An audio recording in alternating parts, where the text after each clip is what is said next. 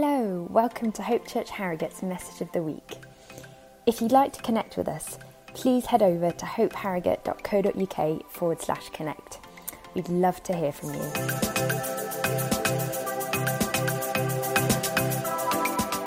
Good morning. We are in our second week of a series in Psalm 23, which, let's face it, is deeply significant and personally profound for many people. And when you come across these passages in the Bible and you try to prepare to preach on them, let me tell you, it is daunting. Because I am about to handle a passage that for some of you will be so close to your heart that I'm a little bit nervous. For some of you, it will have sustained you through incredibly difficult times. For some of you, it will be the only bit of scripture you really feel like you know off by heart. For some of you, it will take you back to childhood memories. For others of you, it takes you to the most significant moments of your life. And so I'm pretty daunted this morning, but these 6 verses which we're looking at are so rich and so full of meaning that they will last us a lifetime. You know, there's an argument to say, if you're only ever going to read one bit, this is enough. One theologian says, the entire Bible centers on Psalm 23 and the 4 words in the middle of it, which are, you are with me. 5 words. You are with me. 4 words. You are with me. Psyched myself out with counting. You are with me. You are with me. It's pretty good, isn't it? The whole of Scripture centers. So these are rich verses. And last week, Rachel did an absolutely astounding job of starting us off. And if you weren't here, let me encourage you. It's on YouTube. It's on your podcast platform of choice. It is well worth half an hour of your time to go back and listen. If you listen to your podcasts on 1.2 speed like I do, it's even less than half an hour, so that's fine. But genuinely really helpful. And perhaps the thing we need to remember as we come this morning to read it again is that the background of this slide is far more what we should have in mind than Wales. The picture in our mind's eye when we read Psalm 23 should not be the Yorkshire Dales. It should be barren, dry grassland. Because did you know that Israel does not look like Wales? It does not look like Massam, Grassington, or your favourite Yorkshire Dales tourist point of choice. It looks very different. And life, if we're honest, feels a lot more like that background than lush green pastures most of the time. Can I get an amen? Life feels a lot more like dry, rocky, rough paths than lush green meadows. And if it doesn't for you right now, you're in a lush green meadow, hallelujah, there will be moments in your life that feel like rough, dry paths that you do not know your way through. And it's in these moments that Psalm 23 comes into its own. And so shall we read together the chapter Psalm 23? Anybody take their postcard last week? Anybody had a go at getting it into your head? If you weren't here, we have 3 different designs of postcard. One looks like this. Ooh. One looks like this. Ooh. Everyone now. One looks like this. And you could come and get your own. And the challenge is, can we all learn this passage of Scripture over the next 4 weeks? Feel very free to read along with me if you want to swat up on your learning. The Lord is my shepherd. I lack nothing. He makes me lie down in green pastures. He leads me beside quiet waters. He refreshes my soul. He guides me along the right paths for his name's sake. Even though I walk through the darkest valley, I will fear no evil, for you are with me. Your rod and your staff, they comfort me. You prepare a table before me in the presence of my enemies. You anoint my head with oil. My cup overflows. Surely your goodness and love will follow me all the days of my life, and I will dwell in the house of the Lord forever. I learnt this and got points for it at a club called Juno's at the church I grew up in. But I read it and learnt it in the New International Version 1984, which is an excellent year, by the way. And in that version, which many of you will also know, it says, "He restores my soul." Anybody with me? Every time I get to that line, I'm like, I've got to wrestle myself for refreshes. Because I learnt it in Restores. If you grew up with the New King James Version, if you are an English Standard Version devotee, you too have "He restores my soul." But in 2011, the NIV Translation Committee, a group of talented and super smart with enormous brains, men and women who know Hebrew and Greek like the back of their hands, they read it and decided that they should change it. They looked at the Hebrew word and they said, you know what, restores is good, but we've got a better suggestion. Shall I go to the handheld mic? Because it's echoing for me real bad. Is it echoing for you? I don't know if the pickup's too great, but...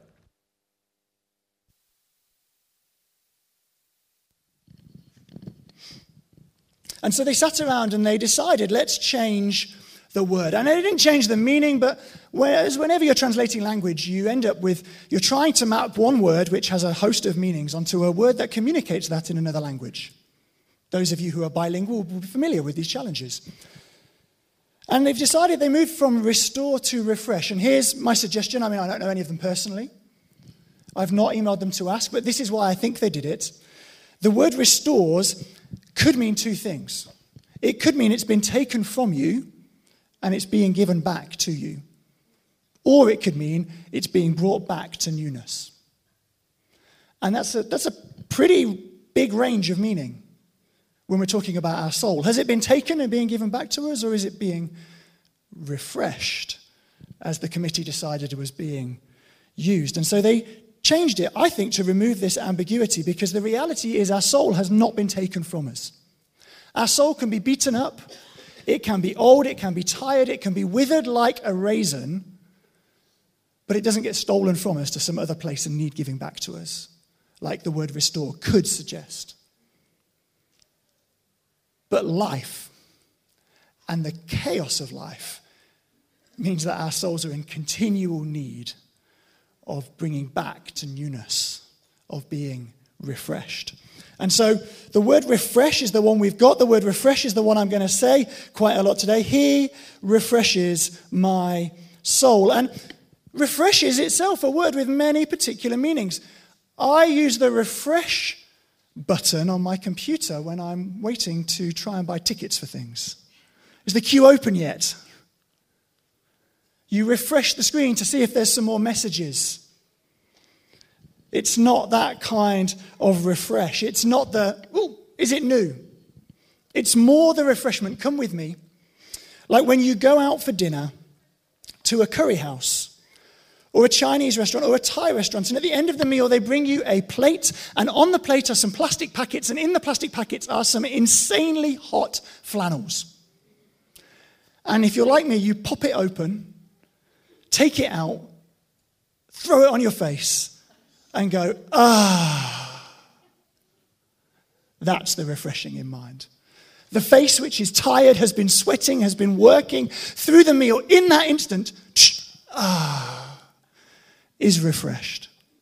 The sweat is wiped away. The hard work of having eaten your meal is cleansed. The stains are removed. It brings life back to your tired face at the end of a difficult meal. You know that feeling? He refreshes my soul. Next time you're out, you can join me. Should probably let the restaurateurs of Harrogate know. The word restore, which is a really valid word, is not, as we might be familiar with in our digital age, my phone is broken, it has a bug, I need to restore my last backup so it works. Press the button, Back it comes. It's not, I've lost my document because my computer crashed again, and it restores the last time I saved it. It's not that instant restoration. It's the restoration of a master craftsman who takes a polishing cloth and wipes the dirt and the dust and the grime off of a beautiful piece of furniture. It's the restoration of a talented craftsperson who dusts down the cogs, replaces the broken bits, and brings the life and beauty out of something without negating the story that's brought it to that place. It brings life back.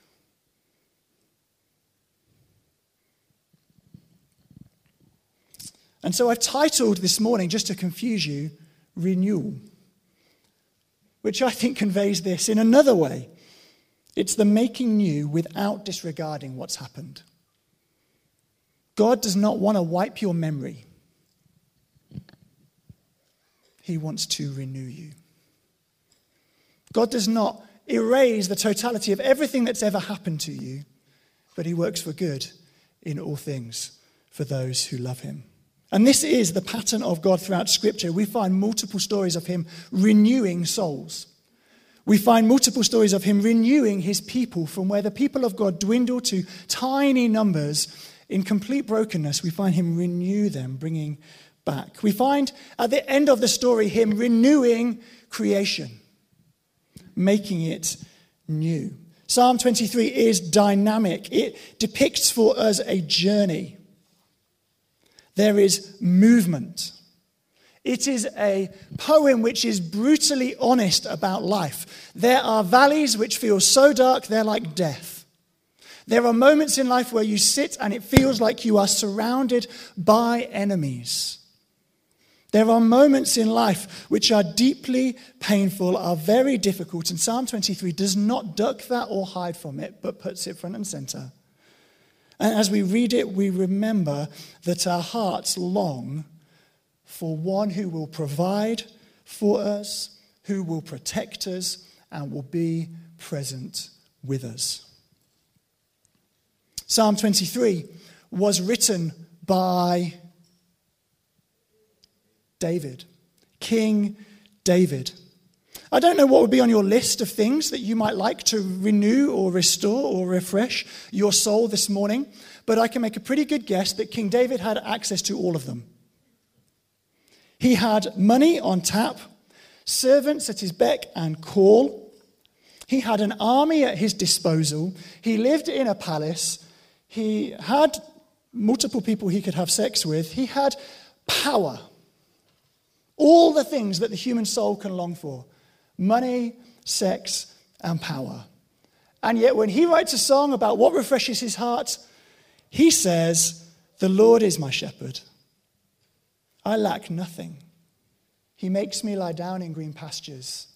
He leads me beside quiet waters. He refreshes my soul." Jim Carrey, the famous legendary comic actor, once said, "I think everyone should get rich and famous and do everything they ever dreamed of so they can see it's not the answer." He refreshes my soul. There's a lady called Ayaan Hirsi Ali who I've listened to talk a little bit recently, and this is her journey. She was born in Somalia, a Muslim, became super devout before realizing it was entirely bankrupt and joining in with the New Atheist movement. She's a friend of Christopher Hitchens and Richard Dawkins, other people in that movement. She wrote a book which was a bestseller about the evils of religion. She's just shot back into the public eye because she wrote an essay entitled "Why I Am Now a Christian." You should read it. And I don't know the state of her heart, and I read her essay and I think, it's not quite what I'd want to write. But there's one line in it that makes you go, yeah. She's glimpsed what we're glimpsing this morning, and it's this line. She says, "I ultimately found life without any spiritual solace unendurable and very nearly self-destructive." She says, I now go to church week by week and learn a little bit more. It's a story of a young man who wanted to test what restores our soul, what really brings life, meaning. And he went out and he did all of these things, money, sex, and power that the human soul longs for. He pursued knowledge and gained qualifications and degrees from significant universities. He achieved success. He was the first at basically everything he put his hand to. He had numerous sexual encounters, really went after the hedonistic lifestyle, lived in the big cities of his day, Rome and Milan. He lived the life pursuing pleasure, pursuing satisfaction, but ultimately found it bankrupt. And one day he heard a voice saying, take up and read. And he picked up the Christian scriptures, and as he read them, he encountered Jesus Christ, dropped it all and chose to follow him. It happened in the 4th century AD. His name was Augustine. He went on to define most of Western Christianity's theology and doctrine, and his most famous sentence is this: you, God, have made us for yourself, and our hearts are restless until they find their rest in thee. My friends, many people have set out in life to find what will refresh, renew, and restore their soul. And time again, what they've encountered is the same truth that King David encounters. He refreshes my soul. He refreshes my soul. How? Well, Psalm 23 gives us 3 stunning pictures of how the Lord refreshes our soul. The first is that he is the shepherd who provides. The second is that he is the companion who protects. And the third is that he is the host who is present. The Lord is here to refresh our souls this morning in each of these 3 ways. Let me show you. In Matthew chapter 6, we find these words on the mouth of Jesus. Therefore I tell you, do not worry about your life, what you will eat or drink, or about your body and what you will wear. Is not life more than food and the body more than clothes? Look at the birds of the air. They don't sow or reap or store away in barns, and yet your heavenly Father feeds them. Are you not much more valuable than they? Can any one of you, by worrying, add a single hour to your life? And why do you worry about clothes? See how the flowers of the field grow. They don't labor or spin, yet I tell you that not even Solomon, David's son, the greatest of all Israel's kings, in all his splendor was dressed like one of these. If that's how God clothes the grass of the field, which is here today and tomorrow is thrown into the fire, will he not much more clothe you, you of little faith? So don't worry, saying, what shall we eat? Or what shall we drink? Or what shall we wear? The pagans run after all these things, and your heavenly Father knows you need them. But seek first his kingdom and his righteousness, and all these things will be given to you as well. Jesus tells us that God is our shepherd who provides. Here's the reality, friends. Our souls, they get frayed. Our souls get worn. And they get worn and frayed by 2 things, I would suggest. Number 1, a fear of lack. And number 2, a lust for plenty. Often, in my experience, both at the same time. I get scared that I'm not going to have enough, while at the same time really wanting far more than I need. But the teaching of Jesus says, why would you worry about these things? Won't he provide for you? I've sat with multiple people this week who have listed off the chaos of life to me. Burst pipes, building work on houses that should have taken 8 weeks but took 8 months, cancer diagnoses, illness, sickness, challenges with children. But every single one of them, followers of Jesus, have said towards the end, yeah, we lost all our stuff, but it's only stuff, isn't it? Or, yeah, it's really hard, but God is still with us. And I've sat there going, I'm supposed to do that bit for you. You're supposed to tell me how bad it is, and then I encourage you. I mean, I've read the book. This is how it works. And I just leave them talking, and they finish by going, but God has it in hand. God has led me through the cancer process. Though we sofa surfed with 3 children for a whole month, God looked after us. The church put us up. It's remarkable. God is the shepherd who provides. And Psalm 23 depicts, as Rachel showed us last week, just this quiet trust. A simple, quiet trust in a shepherd who provides. The faithful surrender to his leading care.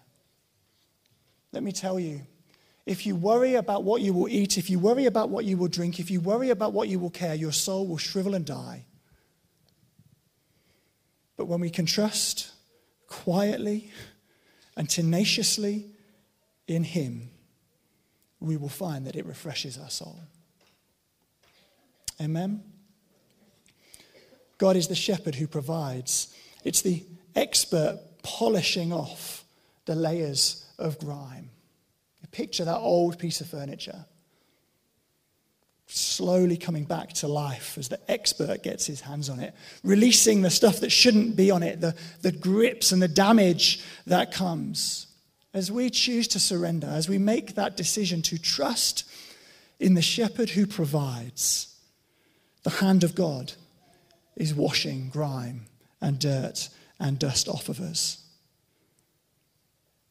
It's like that moment when you had a curry that's just too strong and the sweat hasn't quite left your face, and they come with a plate, and on the plate are plastic packets, and in the plastic packets are flannels that are insanely hot, but you go for it anyway, and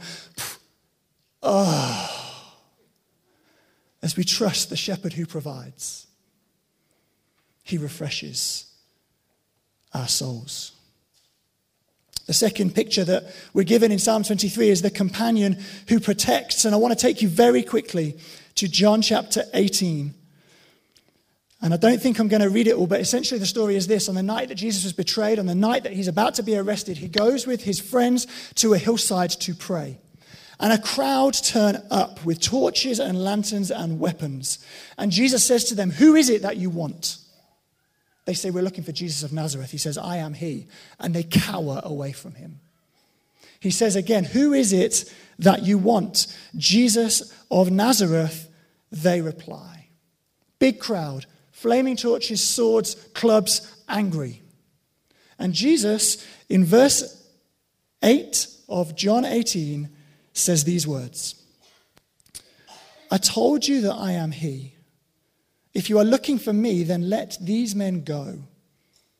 John gives us some commentary. "This happened so that the words he had spoken would be fulfilled. I have not lost one of those that you gave me." In Jesus' most vulnerable moment, he has just sweat blood because the strain of the situation has caused the capillaries in his forehead to burst with stress and anxiety, and his sweat is infused with blood. The crowd come for him.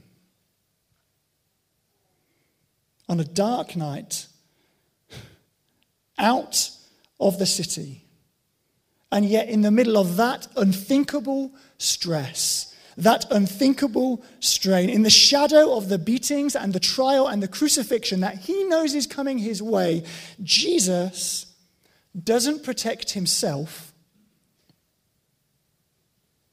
He protects those who are with him.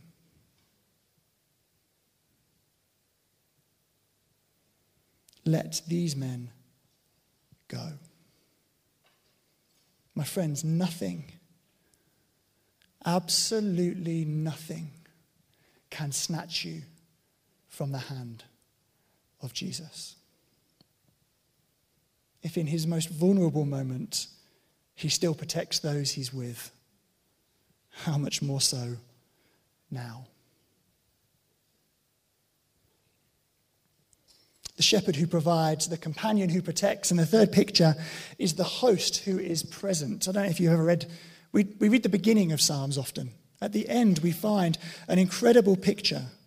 A table laid before, a cup overflowing, a head anointed with oil. Goodness and love following the psalmist all the days of his life. We find a host who is present with the psalmist. And ultimately, friends, what renews our soul, what brings refreshment to our souls is not what God can do for you. It's not what God can do for you. It's him. He refreshes my soul. Do you see the difference? It's not his provision refreshes my soul. It's not his care refreshes my soul. It's not his protection refreshes my soul. It's not him answering my prayers refreshes my soul. He refreshes my soul. Friends, there are things we can know that refresh our soul. There are truths that we can take to heart that bring refreshment to our souls. There is one that we can know personally who refreshes our souls. But even more than that, there is one whom we encounter and our souls are refreshed. When we truly encounter the presence of God, we find peace for our souls. God is present in two types of way. The first is his omnipresence. Those of you in secondary school, you're all in the pool, that doesn't work today. Those of you in secondary school doing your GCSEs and all the rest of it, we do our omnis about God. Omnipresent, present everywhere. There is nowhere we can flee from the presence of God. If I go to the depths of the sea, you are there. But there's another way in which God is present. And it's his manifest, his revealed, tangible presence. You ever walk into a place and go, wow, God's here? You ever had one of those moments? Just go back for a moment. If you haven't, this would be a good moment to say, God, what's he talking about? I'd like one of those.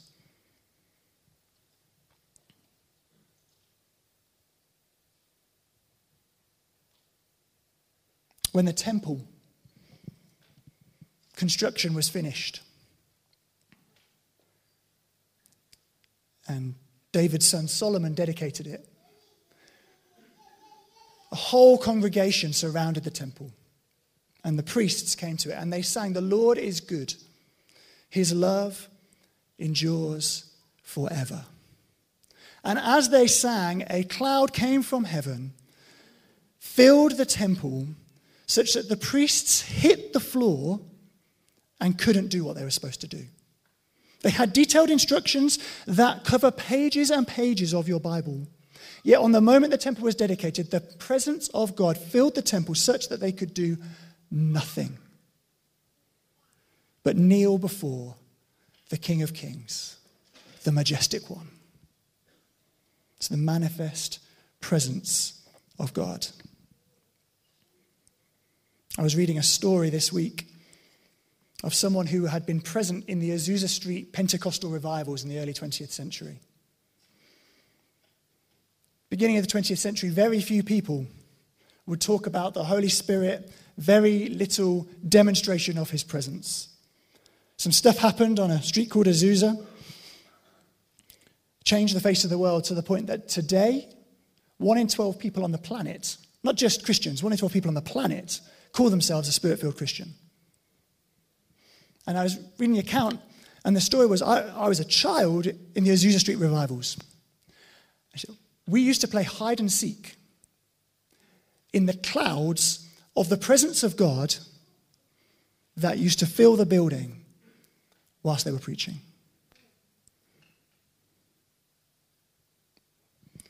We can excuse mentally Oh, but that was before Jesus. That's the temple. But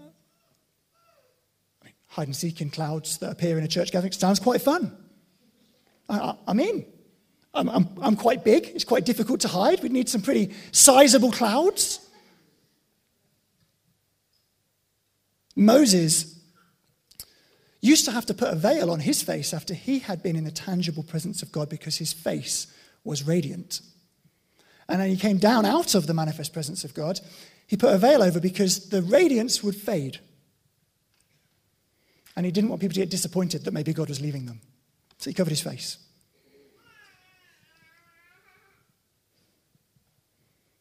There's a presence of God, and we should expect this, that when you encounter a supernatural divine being who created all things, flung stars into space, and maintains all things, sustains all things by the power of his word, it should do some crazy things. The human frame is fragile and weak. When we encounter God, it changes things. Let me tell you, I would much rather that my soul was refreshed than I played hide and seek in a cloud. I would much rather that my soul was refreshed rather than my face glowed. I would much rather that my soul was refreshed rather than any other manifestation of the Holy Spirit happened around me. But I'll take the manifestations too, if that's what it means for God to be in the room.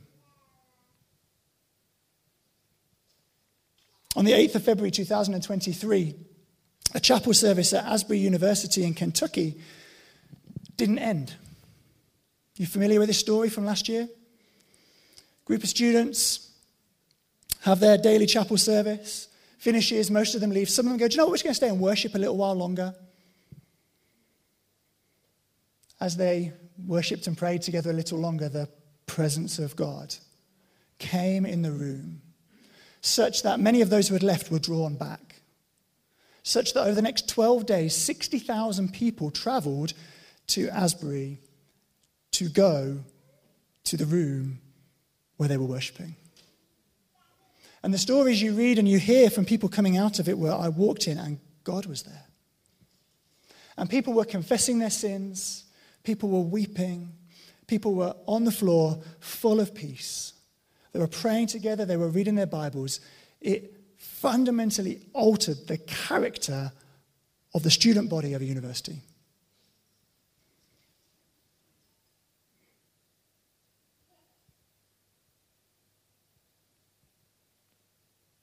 Psalm 23 depicts for us a host who is present, and he is the one who refreshes our souls.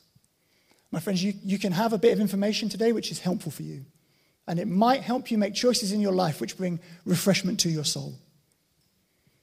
Not worrying about the things that God will take care of.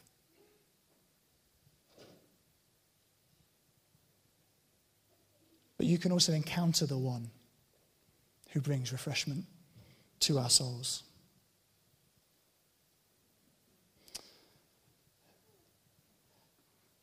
There are places in the world talked about as thin places. You heard that phrase before? It's often used by Anglicans, often used by the monastic tradition, places that people have prayed in at length, worshipped in at length, where it feels like heaven is closer than it does elsewhere, where it feels like God is present. You may have walked into some of them. Often there's a National Trust sign at the door of some of them now. But you walk into Fountains Abbey and you go, wow, worship happened here for hundreds of years.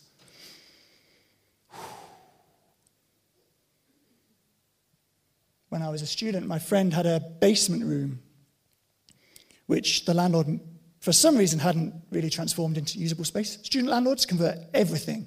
If you can fit a bed in it, it's a bedroom. But my friend's house, they had a basement, and we would get there together once or twice a week, worship and pray. As we walked into that space after a while, it didn't take us 3 songs to get going. I was with a friend just recently, and he was telling me about how things that happen in that room, prophetic words that came to him in that room, encounters he had with God in that room, have fundamentally shaped his career as a result. Yeah, he met God. Yes, they were a great time with friends, and it was really fun. But more than that, he met God. The tangible, manifest presence of God. Psalm 23 finishes in verse 6 with these words, "Surely your goodness and love will follow me." Here's the thing about goodness and love. You can know about goodness and love, but they only really become goodness and love when you experience them. When someone says to you, "I know my parents loved me," but you realize they're using their will to know that their parents love them. Maybe that's your story this morning. Surely your goodness and love will follow me. Goodness and love are characteristics of God. And we can't separate the characteristics of God from God himself. The psalmist here is saying, surely you follow me all the days of my life. Surely you are with me all the days of my life. God is with the psalmist. The shepherd who provides, the companion who protects, the host who is present. My friends, if you feel like your soul might need some renewal this morning, let me suggest to you that what you don't need is learning.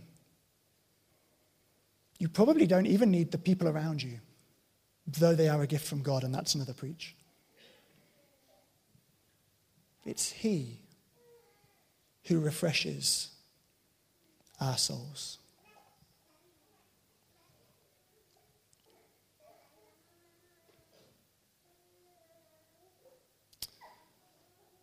And the thing about the presence of God is, you can't conjure it up.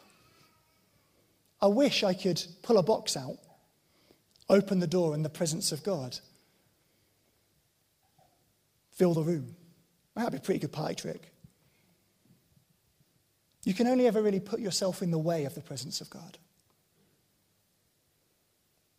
You can put yourself out of the way of the presence of God, and you can put yourself in the way of the presence of God. And I don't quite know what we're going to do in the next -2 minutes. But I just want to invite us to put ourselves in the way of the presence of God. To put ourselves in the way of his tangible, manifest presence.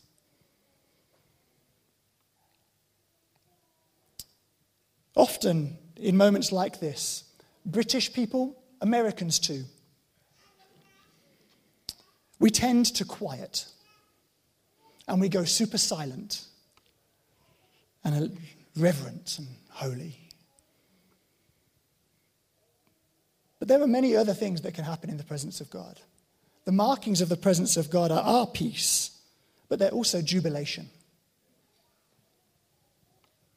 It is stillness, but it's also grace that flows and washes over us. It is a still heart, but it's also a free heart. And so I don't want you to act the part this morning and go, right, we're going to encounter the presence of God. What that means is I have to adopt the universal receiving position and look like I'm having some deep, quiet, peaceful encounter. If you read the Psalms, you'll realize that most of them encounter God by shouting at him.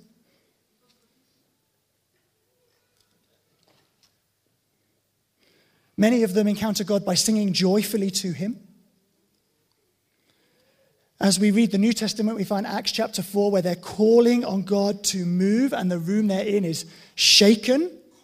They're filled with the Spirit and their lives are changed. I'm not trying to conjure anything up. There are places you can go and people will do that for you. I'm just saying, please don't act the part that you think you have to act right now. We put ourselves in the way of God, not act a role. And so I wonder if we could finish with a song of some kind, Rob. Is that all right? Great, thanks. If you insist. I can invite you to, if you're able, do whatever you'd like to do to put yourself in the way of God. Maybe you'd like to stand. Maybe you'd like to kneel. Maybe you'd like to lie. Maybe you'd like to dance. Maybe you want to move. There is plenty of space down the sides. At the front, find your place. But let's position ourselves to put ourselves in the way of God this morning. He's the one who refreshes our soul. We will never encounter him and come out of it tired. We will never encounter him and come out of it feeling abandoned. God has no dispensable sheep. The story is he goes looking for the one when he's got 99.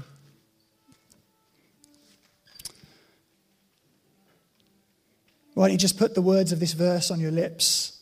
He refreshes my soul. You can personalize it. You refresh my soul. Father God, we come before you this morning, so aware that we live in a frantic,